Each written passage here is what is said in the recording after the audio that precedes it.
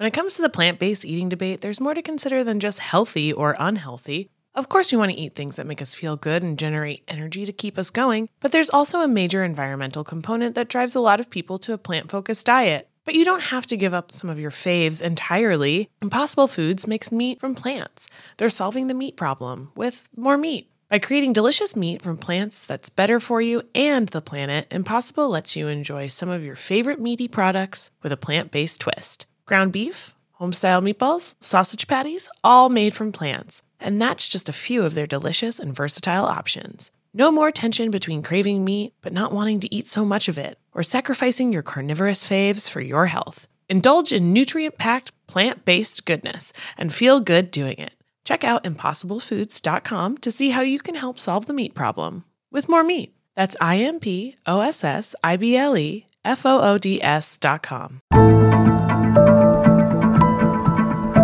Welcome back, or should we say, g'day, mate. It's Not Another True Crime Podcast. Oh, Lord. You're lucky I didn't do that in an Australian accent, mostly because I don't actually know how to do one. I can barely speak in my voice, so I don't know how to. I can't take leaps with that. We're not Meryl Streep here. That is real. That is so real. But before we get into that, also, you guys know it's Not Another True Crime Podcast. Blah, blah, blah. Like, you know what the deal is at this point. Yeah, we've been a few years in. You know it. Oh my gosh, so many years in. And speaking of, I don't really know how that's speaking of, but I actually was thinking it's been almost a year to the date from our very first live show. Oh! I think next week, actually, when this comes out, I think it will be like 3 years to the date. Literally. The final kickoff before the world changed. Yes. But luckily we're back. Yes, we will be back at our favorite place, Union Hall in New York, February 16th. It's a Thursday. Like, come out with us. It's going to be so fun. Yeah, who works on Fridays anyway? I mean, all of us do. But I don't. Yeah. Oh, you actually don't? Okay. I actually don't because I have a weird work schedule. Shouts out. But for everybody So else, I'll be getting turned. Okay. And we will be watching Sarah get turned while we all set our alarms for Friday morning. But we would really love to see you all there. Tickets are at unionhallnewyork.com or unionhallny.com. And also we've been posting all about the tickets links and stuff too. So it's going to be a good time. It's going to be a great time. Also, this was not from our podcast, but I was in Atlanta this weekend and I was at like this bar that used to be my favorite bar. It's church themed. Ooh. You can literally, they have just blasphemous memorabilia everywhere. Oh my God. They have a rack of like fake priest robes that like they're made of like the graduation robe material, like complete shit that you can try on and just like la la la. Anyway, so I was there and I am like walking back from the bathroom and I hear, "Are you Sarah?" And I turn around and I'm like, "What?" And she's like, "I listened to the podcast." And I was like, "Oh my fucking God." Oh my gosh. So it was like so great. So we're hoping we can have more of that at the show. Please. Like just hanging out with you guys. So yes. Oh my God. Also, need to go to this church bar too. Oh my God. It sounds so amazing. fun. It is iconic place. Oh my God. I love that though. Yay. Shout out to Atlanta. Yes, we love it. And so shouts out to Atlanta. I'm trying to think of a segue. I'm like, well, you went down under the south of America. Not the South America, but south of New York. Yes, like the south to down under pipeline. Yes. I feel we have to get underway.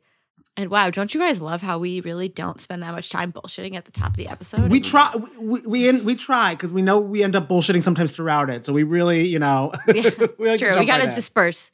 Today we're going to talk about a very well-known case in Australia. If you know, you know.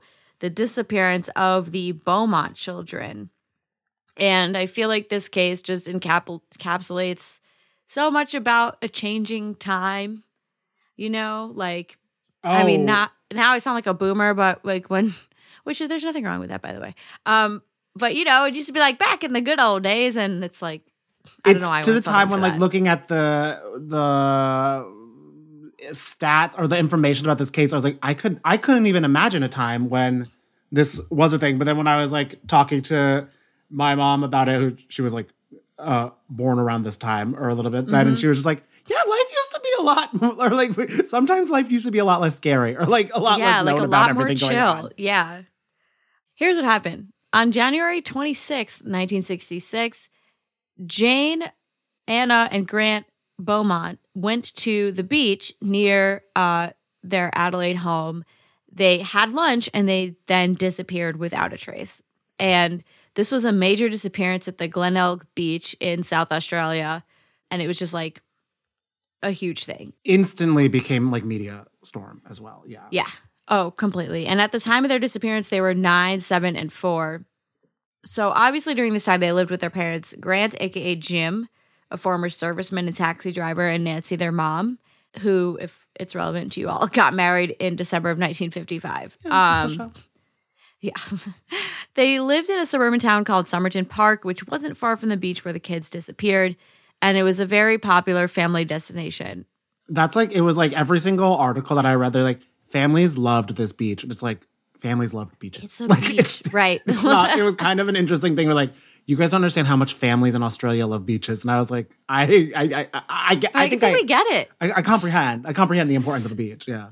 That's like that one tweet about how were you in college? Did every like campus that you toured believe that they had really weird squirrels? Yes. Like, no, the squirrels are really weird here. Okay, right? Yes. Oh my God. 100%.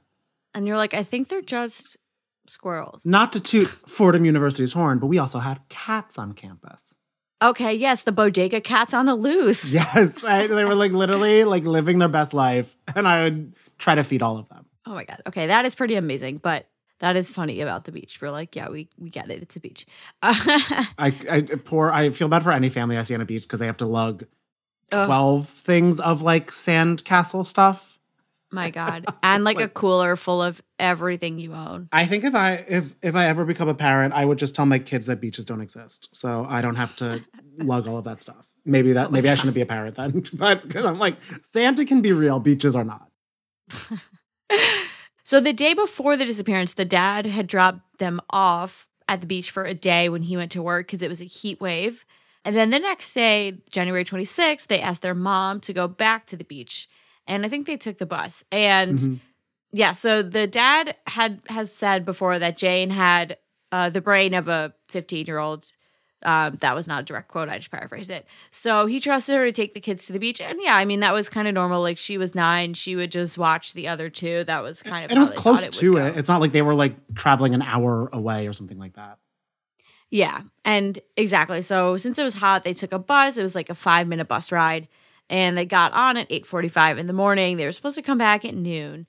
And everything was going according to plan until their mom got worried when they weren't on the noon or the 2 o'clock bus. And then Jim got home around 3 and immediately drove to the beach to look for them. He couldn't find them, and so they immediately went to look around the streets and around their friends' homes. After 5:30 p.m., they went to the Glenelg police station to report the disappearance. Yeah, so, I mean, obviously, it's 3 missing kids, so no one was kind of like, and also like under the age of 10, so it's there could be no like, oh, maybe they just got like all the things that people say. Maybe about, they just wanted, like, maybe they just wanted to go start a new life. Yeah, maybe they didn't want to talk to you. Yeah. Right, like adults who disappeared, they're like, well, maybe they're off the grid. And you're just like, are you? Like, is that where we're just, how many people do you know that just like pick up and leave, be like, goodbye? Literally, in the middle of doing something else. Like, I just... so no, obviously this was not the case. Nary a deodorant packed. Like, come on, people. So, yeah, this was not the case. And the town very quickly, the neighborhood, really got into formation. And then when they went to the police station, they also quickly got into it. The search happened very fast of both the beach and the adjacent areas. Because at that point, they thought, like, because like they're kids, they were like, oh, maybe they're just like playing, having a really fun time at the beach, and didn't realize the time. They didn't realize like, oh, that they missed all their buses and everything like that. And it was a heat wave, so they probably wouldn't want to leave the beach, kind of things along those lines. But after they didn't turn up from there, they expanded the search to also like nearby spots, like to kind of be like, oh, maybe they're like playing at a friend's house they saw, or like a neighborhood parent picked them up and they're like, oh, you want to just come like have like dinner with, like, you know what I mean? Something harmless along those lines. But also at this time, they started to monitor travel hubs like train station, bus stops, everything like that. Because they're kind of now like, this could maybe be a kidnapping. It's when they started to get more sinister notions in their mind. By the morning, boats from the Sea Rescue Squadron had joined the search efforts. Airports were also alerted and roadblocks were set up to monitor anyone driving in and out of the state of Aledade. So they really kind of went full on lockdown to try to find out where these kids were.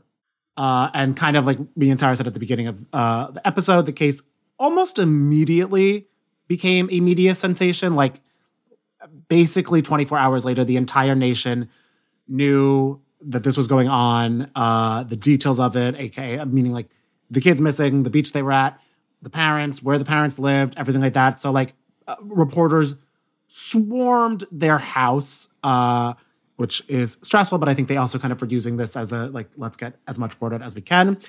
Jim addressed the reporters in the middle of the morning on January 28th, saying, "Someone must be holding them against their will. They would otherwise have come home by now. It's a complete mystery. I can't understand it. My kids will be crying their eyes out. It's like a nightmare," which I could not even begin to imagine the nightmare that they were feeling. And also just of not knowing where their kids were and then imagining their kids just being lost or confused or etc. On January 29th, the major paper in the area kind of took high alert to the next level, saying that sex crimes were now feared in its headline due to a rapidly evolving theory. There's not much basis of it, but just theory in terms from reactions of their search and everything like that, that the kids had been abducted and murdered by a sex offender. So really kind of getting into major nightmare situation. A boat haven was drained that same day too, after a woman said she talked to 3 kids. They kind of fit the description, but when looking at the description, she just talked to 3 kids. So hard, but they did kind of want to, no lead was worth throwing out at this point because they didn't really have that much to go on. So they drained this haven around 7 p.m. on around those days on the 26th. Nothing was found. When it comes to the plant-based eating debate, there's more to consider than just healthy or unhealthy. Of course, we want to eat things that make us feel good and generate energy to keep us going, but there's also a major environmental component that drives a lot of people to a plant-focused diet. But you don't have to give up some of your faves entirely. Impossible Foods makes meat from plants.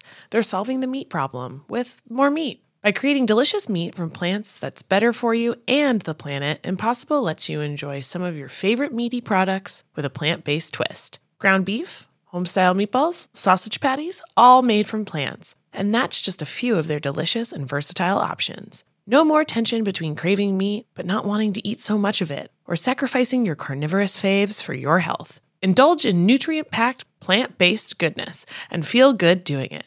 Check out ImpossibleFoods.com to see how you can help solve the meat problem with more meat. That's ImpossibleFoods.com. In the market for investment-worthy bags, watches, and fine jewelry, Rebag is the answer. Rebag is a luxury resale platform where each piece is carefully inspected by experts to ensure quality and authenticity. Use Rebag to buy and sell finds from the world's top brands, including Louis Vuitton, Chanel, and Cartier. Head to Rebag.com and get up to 15% off your first purchase as a member with code REBAGNEW. Shop today at Rebag.com. That's REBAG.com. And use promo code REBAGNEW for up to 15% off your first purchase as a member. And so we'll get into like some suspects citing and then get into like some specifics. But immediately they get a description of a person, and he doesn't have a name just yet. But he had like a very particular description. He's a tall man with light brown hair and a thin face, maybe in his mid-30s. And he was like also described as like strikingly like lanky, like very like everybody noted that this guy was very like gaunt. Yes. Thin face. I'm just like, wow, imagine. Everyone's just like, he's so gaunt. Yeah, oh my gosh. And so he was dressed in a bathing suit, so he looks like a regular beachgoer, and the kids were apparently playing with him, relaxing and enjoying themselves. And he apparently approached one of the witnesses asking if anyone had been near the kids' stuff because their money was missing. Very, very weird. And also like to be almost like acting as like an advocate for the kids on the beach. You know what I mean? Being like, hey, did anyone, like, it's kind of very encroaching on themselves. I'm sure like in the moment you're maybe like, oh, what a friendly bystander back then. But I feel now you're kind of like, why the fuck? Well, I think maybe he wanted people to think that like he knew them. But it's weird to like sort of go out of your way to make yourself noticeable. That's very odd. And so the kids actually waited for him as he went off to get changed.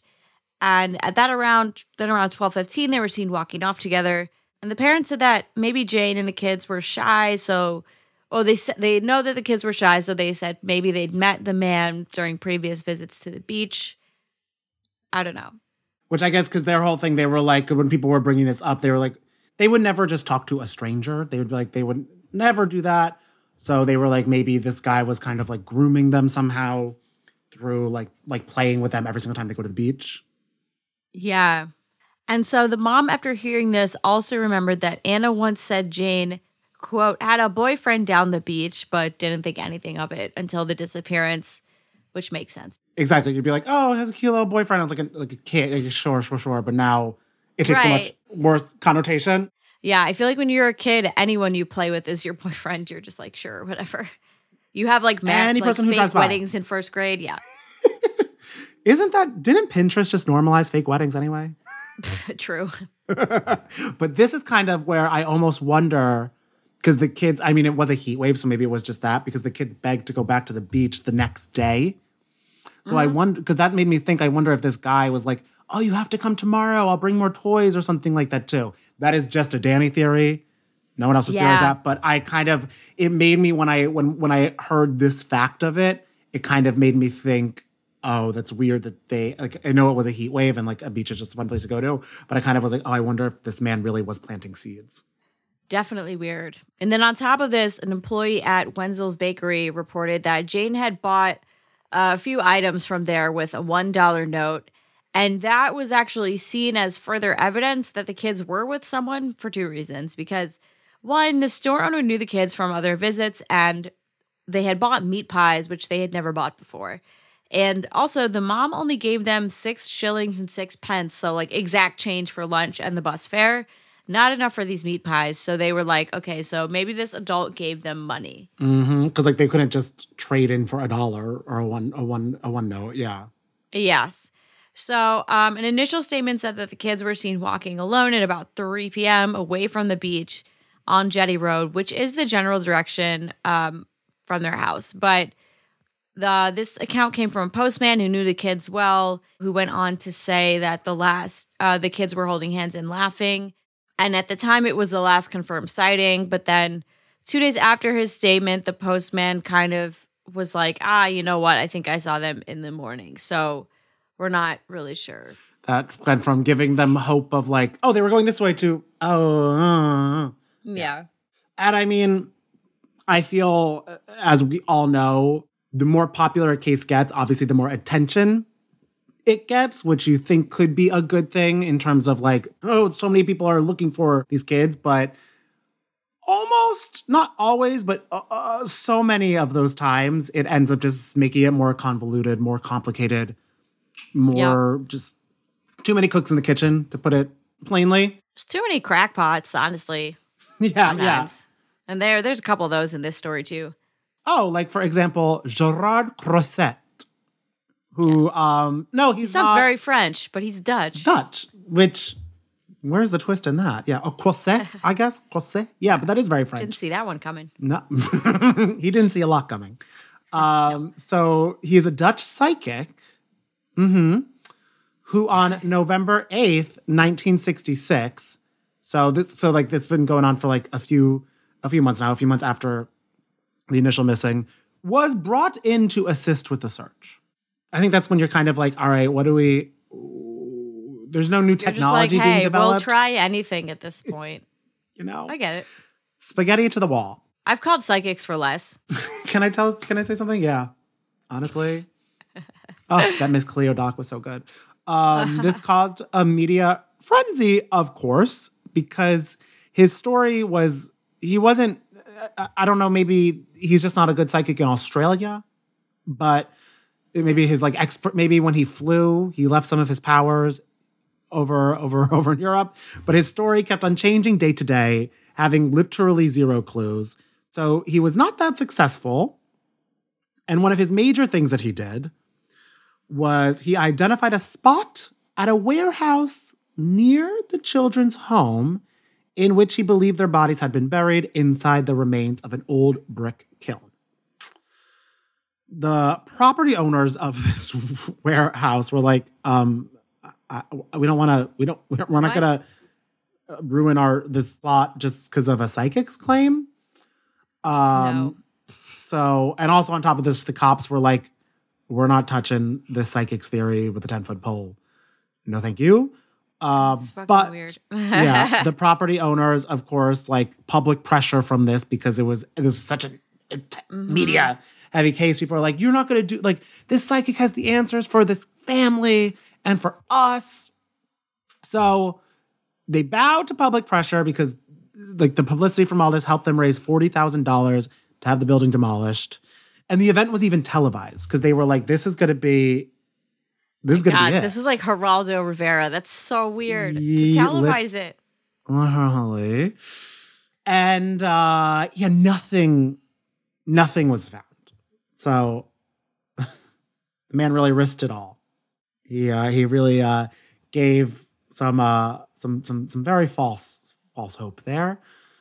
And on top of that too, like we see in a lot of cases that get very popular and almost unfortunately when it's children involved, or I'm just thinking of the Vatican girl also with this, like the parents received 2 letters 2 years after the children's disappearance. One was allegedly written by Jane and another by a man saying that he was helping the kids. The envelopes like help show that these came from Dandenong, Victoria. The letters were positive. I was like, I saw my name and I was like, just gotta sound it out, I guess. I got sounded out. The letters were positive in nature, despite saying that the man was keeping them. What? I'm like, this is also like it's like capitalism. The letter from the man, said that he was given guardianship. What are you talking about? What? You can't just. Also, this is I feel like didn't we do that thing in wasn't it the girl in the picture where this like random guy kind of got guardianship, sort of? I don't know. I feel like we definitely did a case where like someone just falsified a bunch of papers and went to a new state and was like, here I am, I'm the dad. And you're like, what? Yeah, that case was really insane. I don't know. Because he took the kid and then they took names from like a gravesite, I remember. Yes. Yeah. In any case, I mean, this is a wild claim. Yeah. To just be like, I was appointed guardianship, but I'll give the kids back. Yeah, I'll give the kids back. And also guardianship of 3 kids that are very, like now nationally and internationally known to be missing. That's actually a very valid point. I'm like, I know they did not have DNA testing or whatever back then, but I think they could look at the faces and be like, oh, there's 3 kids that fit the description of the 3 missing kids that now need a new family because they're not with their family anymore. Okay, that is true. Good point. Police compared handwriting for Jane's letter, and they thought it could be legit. So they all went to the meeting place, set in the letter about returning the kids, to no luck. Later on, then, a 3rd letter came, allegedly from Jane, that said the man realized they got the cops involved with a disguised detective, so he decided to keep the kids because they betrayed his trust. Right. In 1990, also, what person would think they would just be like, okay, let's just go to do this without anyway. Yeah, I'm not Liam Neeson. I wouldn't be doing that by myself. No, not at all. In 1992, so this is now almost like 30 years on, new forensics examinations of the letters really confirmed that they were a hoax. Fingerprint technology had improved, and the author was identified as a 41-year-old man with nothing fucking better to do, I guess. What a piece of crap. Yeah. He was a teenager at the time, but still play fucking, I don't know. That's like fucked with up. Sticks or whatever you could do. Like, yeah, what the fuck? I don't know. Yeah, go watch TV, play baseball, like Why is this your idea of like a fun thing to do? Yeah. Call someone and ask if their refrigerator is running. Like, a harmless prank. Be harmless. Yeah. Or I don't know, like chew bubblegum. Like what could you? Chew bubblegum. Sir. Or like, how do you do, fellow kids? Again, it's like I'm still looking for hobbies in the year 2023. So like, who knows? Yep. Because of the time that elapsed from this, he wasn't charged with any offense. And I kept on trying to find his name. I couldn't really find his name anywhere because I wanted to drag this idiot. But whatever. There also was found in a garbage dump 3 suitcases full of newspaper clippings about the case with like lies, all BS on them found. And they kept on crossing out. I know. And they kept on crossing. Very Homeland. You know how you annotate your newspaper articles? What? It's like, oh, I finished the crossword. So I figured I'd just, do some copy editing on the side. Yeah, no, right. Some casual copy. Yeah. Some little fact checking. And like whenever there were photos in the newspaper clippings of like the thin-faced man, they'd be crossed out and be like, not him. So They were like, who the fuck is this? A day later, it was found that it was owned by an elderly woman who died, and she was just obsessed with the case. So her family threw all those out after she died. So she just kind of everybody needs a hobby. Yeah, exactly. Everybody needs a hobby. That's why I was like, I can't even front her, because then I was like, if someone looked on my Google Drive, they'd be like, every week he has another case. That's all the stuff on here. So I couldn't even front her. Well, I saw this article related to the Anna Walsh disappearance, how Brian Walsh is Googling like how to commit murder. Not exactly but did you watch the video? I didn't. But I saw a video of him getting like arrested and he was smiling, and I was like, that's creepy. There's a video of him in court, and they're like, at 12:08 you Googled how to get rid of a body. At 12:25 you Googled how to make a body stop smelling. At 12:35, yes, all types of stuff. Suffocation, like lethal suffocation. I feel like he Googled like all types of stuff. And then I saw this article that was like, should Google be able to alert the authorities that they think you're going to commit a murder? And I'm like, no, because I'm going to be on a watch list immediately. Like every day for a trivia, I'm Googling like little known serial killers who killed by like strangling. Like, please don't do that, because I will get arrested immediately. That's actually point counterpoint. Or you need to do like a press pass to be like, no questions asked, please. Oh my God. Then yes, I feel like they would ask press questions.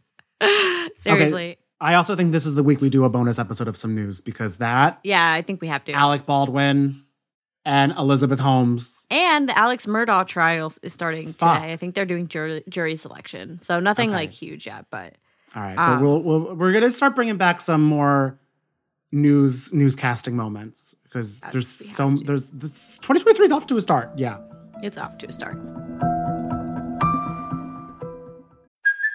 Hey, it's Kaylee Cuoco for Priceline. Ready to go to your happy place for a happy price? Well, why didn't you say so? Just download the Priceline app right now and save up to 60% on hotels. So whether it's Cousin Kevin's Kazoo Concert in Kansas City, go Kevin, or Becky's Bachelorette Bash in Bermuda, you never have to miss a trip ever again. So download the Priceline app today. Your savings are waiting. Go to your happy place for a happy price. Go to your happy price, Priceline. So, like we said, I mean, and as we were just talking about, there's a lot of things that get messed up, confused, just more harm than good for a lot of these cases after getting crazy. So there's a lot, but there still were a lot of suspects that were being thought up. There was a lot of them that kind of didn't really fit any bill, but we're highlighting a few that we feel people were more so inclined to think than not. So one of these people was Bevan Spencer von Einem. He was born in 1946. This man should just be like a German count. He really should. He'll fly back with Gerard and be like, "You doing? Can I have a yeah? I'm doing Dusseldorf." So born in 1946, he was sentenced to life in prison in 1984. After he was part of these like family, really unfortunate like family murders that were happening a lot during that time. He murdered a 15-year-old boy who was the son of a newscaster at that time, which is very hard. And the newscaster retired in like 2010. So he, this was the first year he like started. Because that's what I also looked up to think like, was this like a crime of like, was the newscaster doing something with journalism? And then they were like annoyed at that. But it was like before he was even known. So it was just circumstance. And very crazy. During this time, an informant known as Mr. B told police that Bevan said no, Mr. B is not Bevan, but another Mr. B, said that he took 3 kids from a beach to do experiments on them, performing a quote-unquote brilliant surgery that connected them up. What does that mean? That's giving like human centipede. I do not like that. I do not like the sound of that at all. No. He further said one of the kids died during this, so he dumped the other 2 in a bushland, which is kind of just like a swampy type thing. They didn't think of him at first for this, but they did feel like he kind of did fit the description. However, though, police reception of this alleged confession from Mr. B was mixed. There was enough plausible details to warrant further research, yet other details did not really fit with known facts and were regarded kind of like, I don't really know if this ties in. And also, in terms of the guy's MO, he was fucking very weird. This guy was like known as like a perv at the beach who frequented it. I know, just like a known perv. I was like, how is that? How is that? How is this allowed? How are you known? Yeah, I was like, I understand like someone but like once you're known, aren't you banned? Or I guess, can you not ban? Like, I don't know. New Jersey beaches, you have to show a beach badge and you have to sign up for the beach badge. So I feel like you could have just not let him sign up for the beach badge. Again, this was the 60s and the 80s. So the argument though is that the Beaumont children were younger than his initial suspects because he went for usually like he was late teenagers, early 20s types kids, and usually always male. So interesting. So then another suspect, Arthur Stanley Brown, who was born in 1912, was charged with murdering 2 sisters in 1998, Judith and Susan McKay, in Townsville. And the day they disappeared on their way to school, it was August 26, 1970. Their bodies were found several days later in a dry creek bed.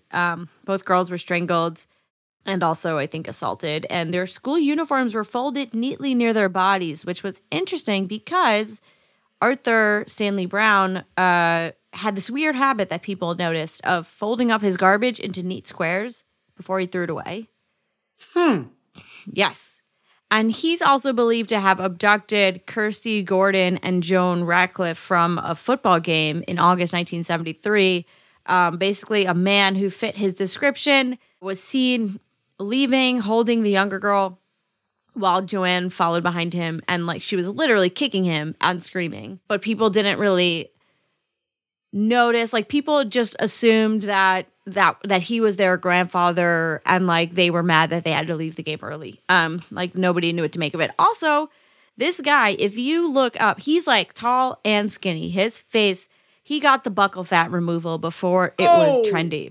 Wait, yes. I'm just kidding, but he's like very gaunt. Wait, is it buckle or buccal? Is it buckle? I don't know. I thought it was buckle, but maybe I'm dumb, so probably buckle. I don't know, but if you buckle up, yes, no, but seriously, if you look up like the police sketches, because there were like a few released, and you look up this guy, it's like a dead ringer, honestly. And then on top of that, he was pretty much a known creep pedophile. His first wife, Hester, caught him molesting a child, and she told her older sister that she couldn't leave her kids alone with Brown. And then he was also having an affair with Hester's sister. And then what do you know? In 1978, Hester suddenly dies from a fall. Huh. And then he married the sister. A lot of a lot of coincidences. He also had a secret room in his house that locked on the inside, apparently. And he was known to have molested between 5 to 8 of his relatives. I saw 5 in one source. I saw 8 in another source. Often at the spot where the McKay sisters' bodies were found. And that came out because basically years later, one of his relatives saw something about him on Crime Stoppers and then called the police and was like, oh, by the way, he molested a bunch of us. So He was arrested for double homicide, but in his first trial in 1999, the jury couldn't reach a verdict because the evidence was strong, but it was circumstantial. And also the accusations against his family members weren't presented in court. And so then he was supposed to be retried in July 2000, but that was delayed. His lawyer applied for a Section 613 verdict, basically saying that he was unfit to be tried because he had dementia and Alzheimer's. And so he was found incompetent, so he never went to trial again. And then he died in 2002. So it's not, I don't know. It's still not totally decided. Obviously, we don't know. But the history's lining up a little bit. The history is definitely lining up. The one thing is that there were no employment records that existed that could shed light on his movements at the time. So if he could have been near the Beaumonts. Some of the records were believed to be lost in the 1974 Brisbane? I want to say.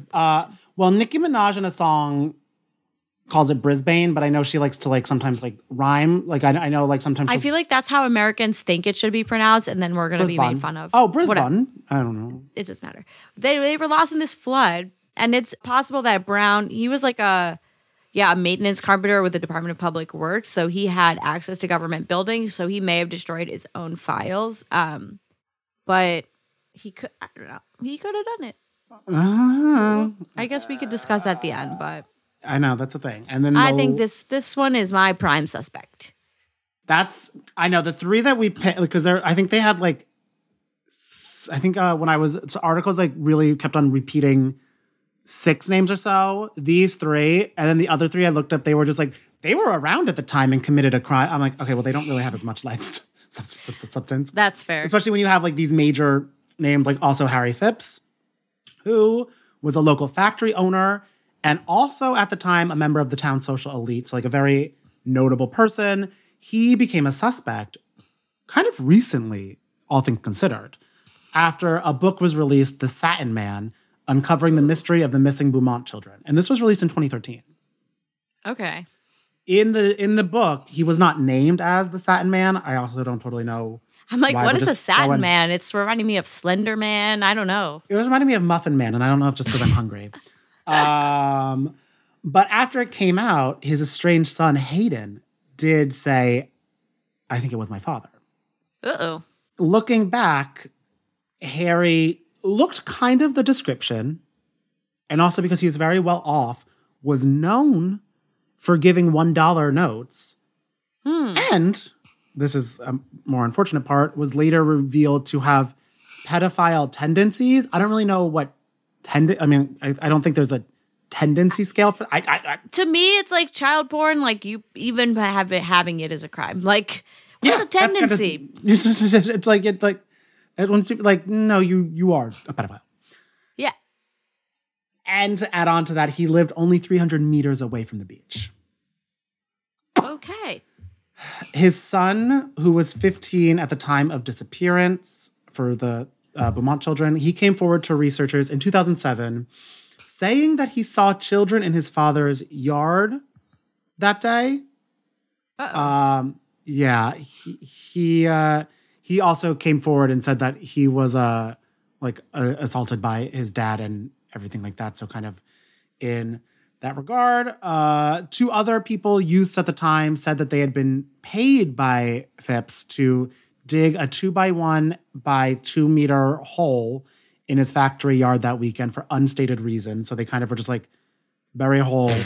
That's not suspect at all. We just need to dig a 6 foot by 6 foot hole. And I guess 2 by 1 by 2 meters. 2 by 1 by 2 meters. I don't know, you guys. We don't use metric system, even though we should. But we really should. Yeah. Let's end daylight savings. Let's get metric. I'm down for it all. We're keeping our ice cubes though. I don't know if Australia does ice cubes, but I know oh my God, I think they have to. Oh yeah, how hot it gets. That's true. Yeah. I feel like that's just Europe. And a margarita. Vibe and Bondi. A margarita. There you go. Oh my God. I'm gonna have to watch that episode later on tonight. Group penetrating radar found one small anomaly which can indicate movement or objects within the soil, but I feel that's kind of I don't know, tectonic plates. Ain't the soil always moving? Well, yeah, I kind of read from an article that they found that the soil had been moved, but I'm also like, soil can be moved for like any number of innocent reasons. Like that was not, that to me just, I don't know, Yeah. was kind of like, oh, so you either, maybe you gardened or like, I don't know. I was like, ugh. And also, the dig found literally no additional evidence, and investigations into the site were closed. They went back there even more recently, 2018, after a private investigation was sponsored by a local TV station. These networks really are trying to dig up some ratings or something. I don't really know, because it's like, why do we keep on doing this? The dig took 9 hours and just came up with animal bones and rubbish. So really nothing major to report. Yeah. And so ultimately the case is still unsolved, and it resulted in one of the largest investigations in Australian criminal history. And in January 2018, the Premier of South Australia, Jay Weatherill, said South Australia police had never given up on the case, and they have a policy that no murder investigation ends in a closed file. And there's currently $1 million reward. And also important is that this case really became it just brought about a big shift in society of how people supervise their kids. And I think, we had the same thing in America where like, and I don't know if it was around the same time or because of this case, but like at the time it was not really a big deal that kids, go play alone or travel unsupervised. I think today, if this were to happen, I think the public backlash against the parents would be A lot. huge, Yeah. rightfully or wrongfully. But back then that was really normal, and nobody felt that the parents were negligent. It's also hard too, because I was even thinking, obviously now you think of everything so differently, but how close they live to the beach, I feel like it's like how growing up, you're like, oh, go play in the park. Like, it's such a weird thing. And I'm like, obviously I'm sure the parents now, looking back, they're like, why did we do that? But you never expect the worst thing to happen. Yeah. You hope not. Yeah. Right. I think at this point, like this case really, I think, brought about stranger danger. Like this case and others really changed that. I think before that, it just really wasn't a concern. And also where they lived was really safe or believed to be. So yeah, I think then after that, people started to be a lot more wary about letting their kids just like play by themselves and stuff like that. The parents ended up divorcing and lived separately because they just wanted to get away from everything. Very fair. And yeah, I think is very common in cases like this. I think, yeah. And they reportedly accepted that they'll never really know the truth. Nancy passed away in 2019 at the age of 92. Jim is still alive in his mid-90s. It's hard because a lot of these suspects have also passed. Yeah, because it's like they are 7 and 6. Like the kids also, like the oldest being like 7 in 1966. It's been, yeah. Yeah, so we may never know. But I definitely think it was that Arthur Stanley Brown guy. Everything I was reading, once you look at the sketch and you look at his face, wow, it is uncanny. I know. There was a part of me that kind of the hairy guy with the one note and everything like that, I really was linking towards That's that. True. But Arthur, I kind of feel could have been the person, and then just like the fact that his deteriorating health just will never have answers from it. But I really could have felt that could have been it. Yeah. But I mean, we'll never, like you said, we'll never ultimately know.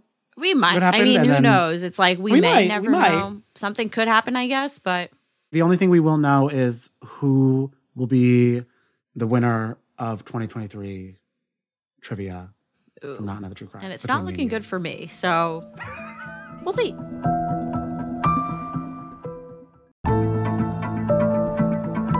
Well, don't worry, Sarah. There is no music this game, so you might get a chance to pull a couple points back today, or at least a point.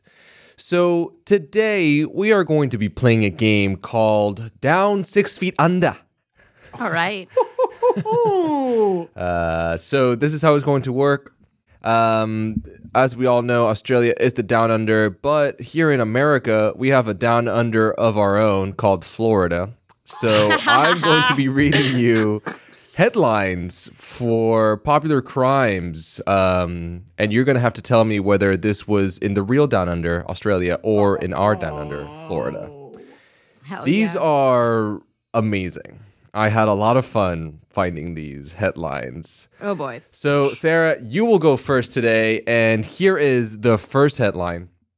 Failed ATM theft quickly turns into a comedy of errors. I'm going to give you a little bit of context here.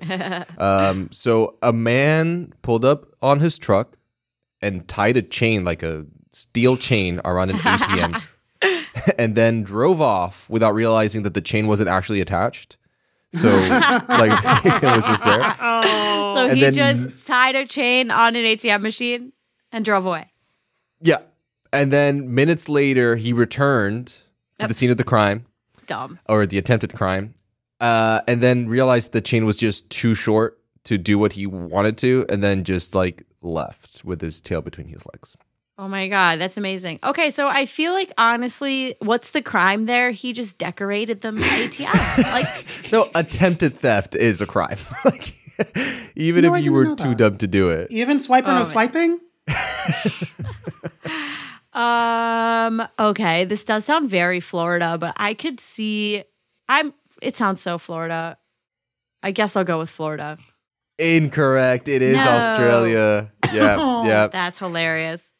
So this guy, he was from Queensland in Australia. Nice, Danny. And he was never caught. They had a very, very incredible video of him doing this whole thing, which is a great watch if you're curious.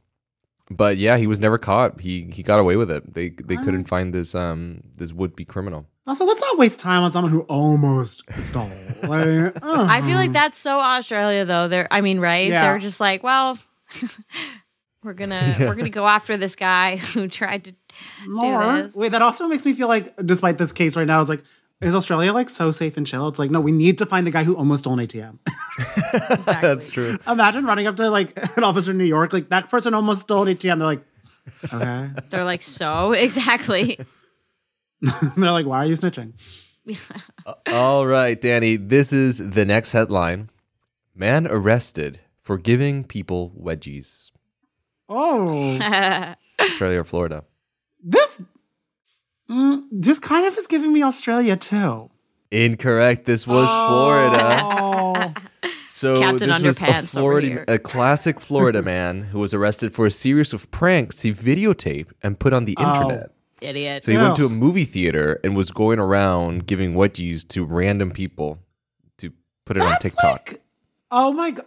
I think TikTok, prank people on social media, that's life. That's life in prison. That annoys me to no end. They're not funny. Life prison. I know. They're so bad. And especially those that they're in like grocery stores and they prank the people working there. It's like, dude, come on. Like, you know what? They're working. Why don't you get off fucking TikTok and get a job? Not to be a boomer. And then like that can be, you won't have time to do pranks. It's so annoying to me. Yeah, so this man, that's the worst. His name was Ross. He did offer an apology. He said, I'm sorry that someone got offended. It's supposed to be a joke. Oh my God, fuck off. Some people find humor and laugh at it. Others can't. And despite his arrest, he said that he will keep making videos. He doubled down on the whole thing. Okay, what make a cooking video.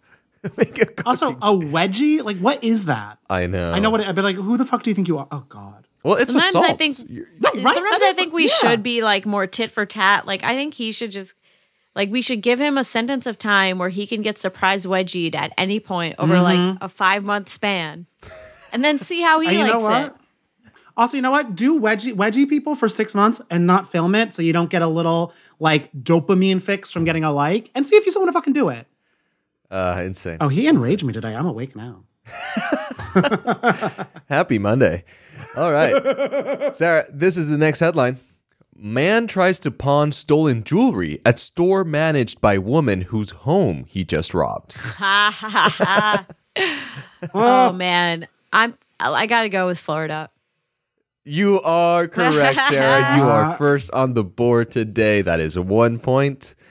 So this was a 33-year-old named Nathaniel Coleman of Immokalee, Florida. So he went and burglarized a home and immediately went to a pawn shop with thousands of dollars worth of jewelry. And the woman who was there looking at the stolen loot was like, "This is my jewelry." I recognize all of this. It was all her home. I mean, this is a little bit of bad luck. What a coincidence. What a coincidence. Wild. So she immediately phoned the police and he got arrested. Damn, and then she got her stuff back? Yeah, she got her stuff back. She didn't even know that she had been burglarized at this point. Like, oh my gosh. Whoa. That's a great way to find out. Literally the same day. Yeah. Oh, shit. Wow. Yeah. She hadn't even realized. Crazy. You got to be checking like W-2s at your next burglary just to make sure that they don't work at a pawn shop. Bad luck, guy. All right, Danny, here is the next headline. Alleged drug dealer's claims of innocence undone by a hilarious selfie with his huge stash. Oh my God. I love when criminals do that. It's so funny. I know. This is really just crimes of clout. I'm gonna go Australia. That is correct, Danny. Okay. Well done. On the board as well. So, yeah, this guy, police got a tip-off that someone was selling drugs, and they went to this guy's home, and they found a safe. They opened it. There was a huge amount of weed in it. Ooh. And the criminal was like, "Oh, no, I don't know what that is. Like, I've never seen that. Are you like, serious? What is that? Who put that there? That safe in there? And who made the combination my birthday?" He's like, "That's not kale?" So police decided to just casually go through his phone to see what had happened. And on his album, they found like a whole slew of selfies of him like posing shirtless with the huge stack of weed and money and like all these like selfies of him in different parts of the house with all this loot. So they were like, "Yeah, you are going in."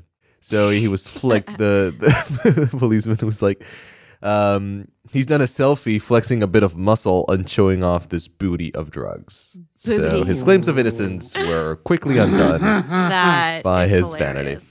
Oh, so damn. That is amazing. All right, Sarah, back to you. This next headline is cause for concern. Man gets stuck in a pharmacy chimney during alleged robbery wearing a Santa hat. Wait, I know this one. I feel like this happened. I feel like I did this for trivia, so I'm going to say Florida. Australia. What? This was Australia. I mean, it might have happened in Florida too, I guess. Maybe it wasn't a pharmacy, but I think there was like a Santa Claus burglar who, yeah. Okay, I'd have to Google it now, but I definitely did this for trivia. That is so funny. I don't think do pharmacies in Florida have chimneys? That's the thing. Yeah, there was a little hint in the headline here because Florida homes don't. Why would really they have them in Australia? Because they're cute. I think it gets a little cold in Australia. I think if you're a little north, you might need a little fire. Come from a land down under. I love that song. So an alleged robber may end up on the naughty list this Christmas as he became stuck in a chimney of a pharmacy north of Melbourne and was arrested. The alleged thief was wearing a Santa hat. Okay, if you dress in full Santa, you fucking yourself over because like then you're like the Santa hips can't really. There's no North Pole magic to get you out of that IRL. But you have to like respect the commitment to the bit. Oh, 100%. Like there was a back door, but I chose chimney. Yeah. All right. Well, this is our final question today, and this is a tie game. It's 1-1. So, Danny, the game is in your hands, and here is your headline: Man arrested for attempting to break into jail. Florida or Australia? I mean, this is really just giving Florida. That is correct, Danny. I think only in the U.S. would you want to break into jail. That's it. This guy, he was arrested for attempting to break into jail because he wanted to hang out with his friends. Wait. Yeah. He was just a little lonely and all of his buds were in prison. He's like, where's the shoe that clicks to my clack? Oh. So he got in his car and he rammed his car into the front door of the jail. No. And then got out and tried to climb a fence. No. What? So it obviously didn't work. Visitation? just ask for visitation. My God. So after that, he attempted to fight off the law enforcement officers. So he was facing charges of aggravated assault and battery on law enforcement officials. Wow. 3 counts of felony criminal mischief, which is the best.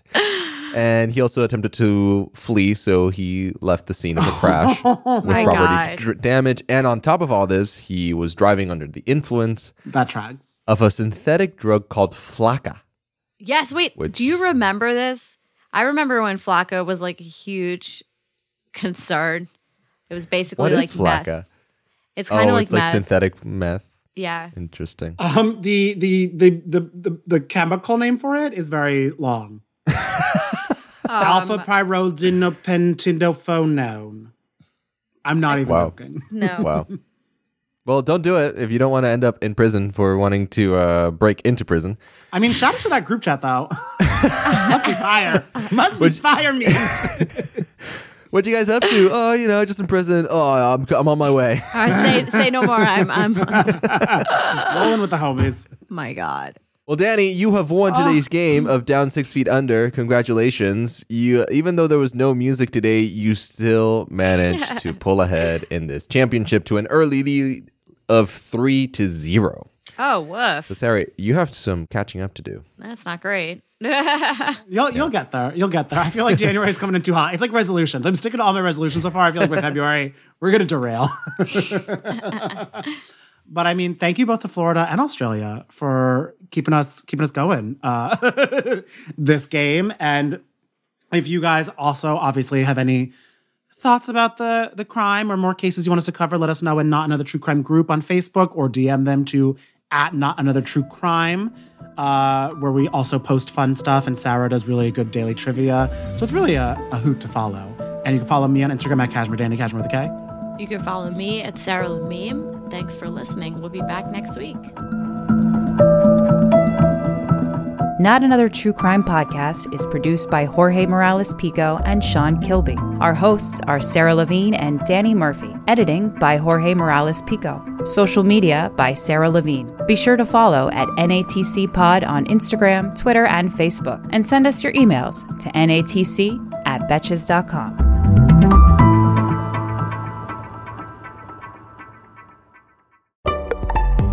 Betches.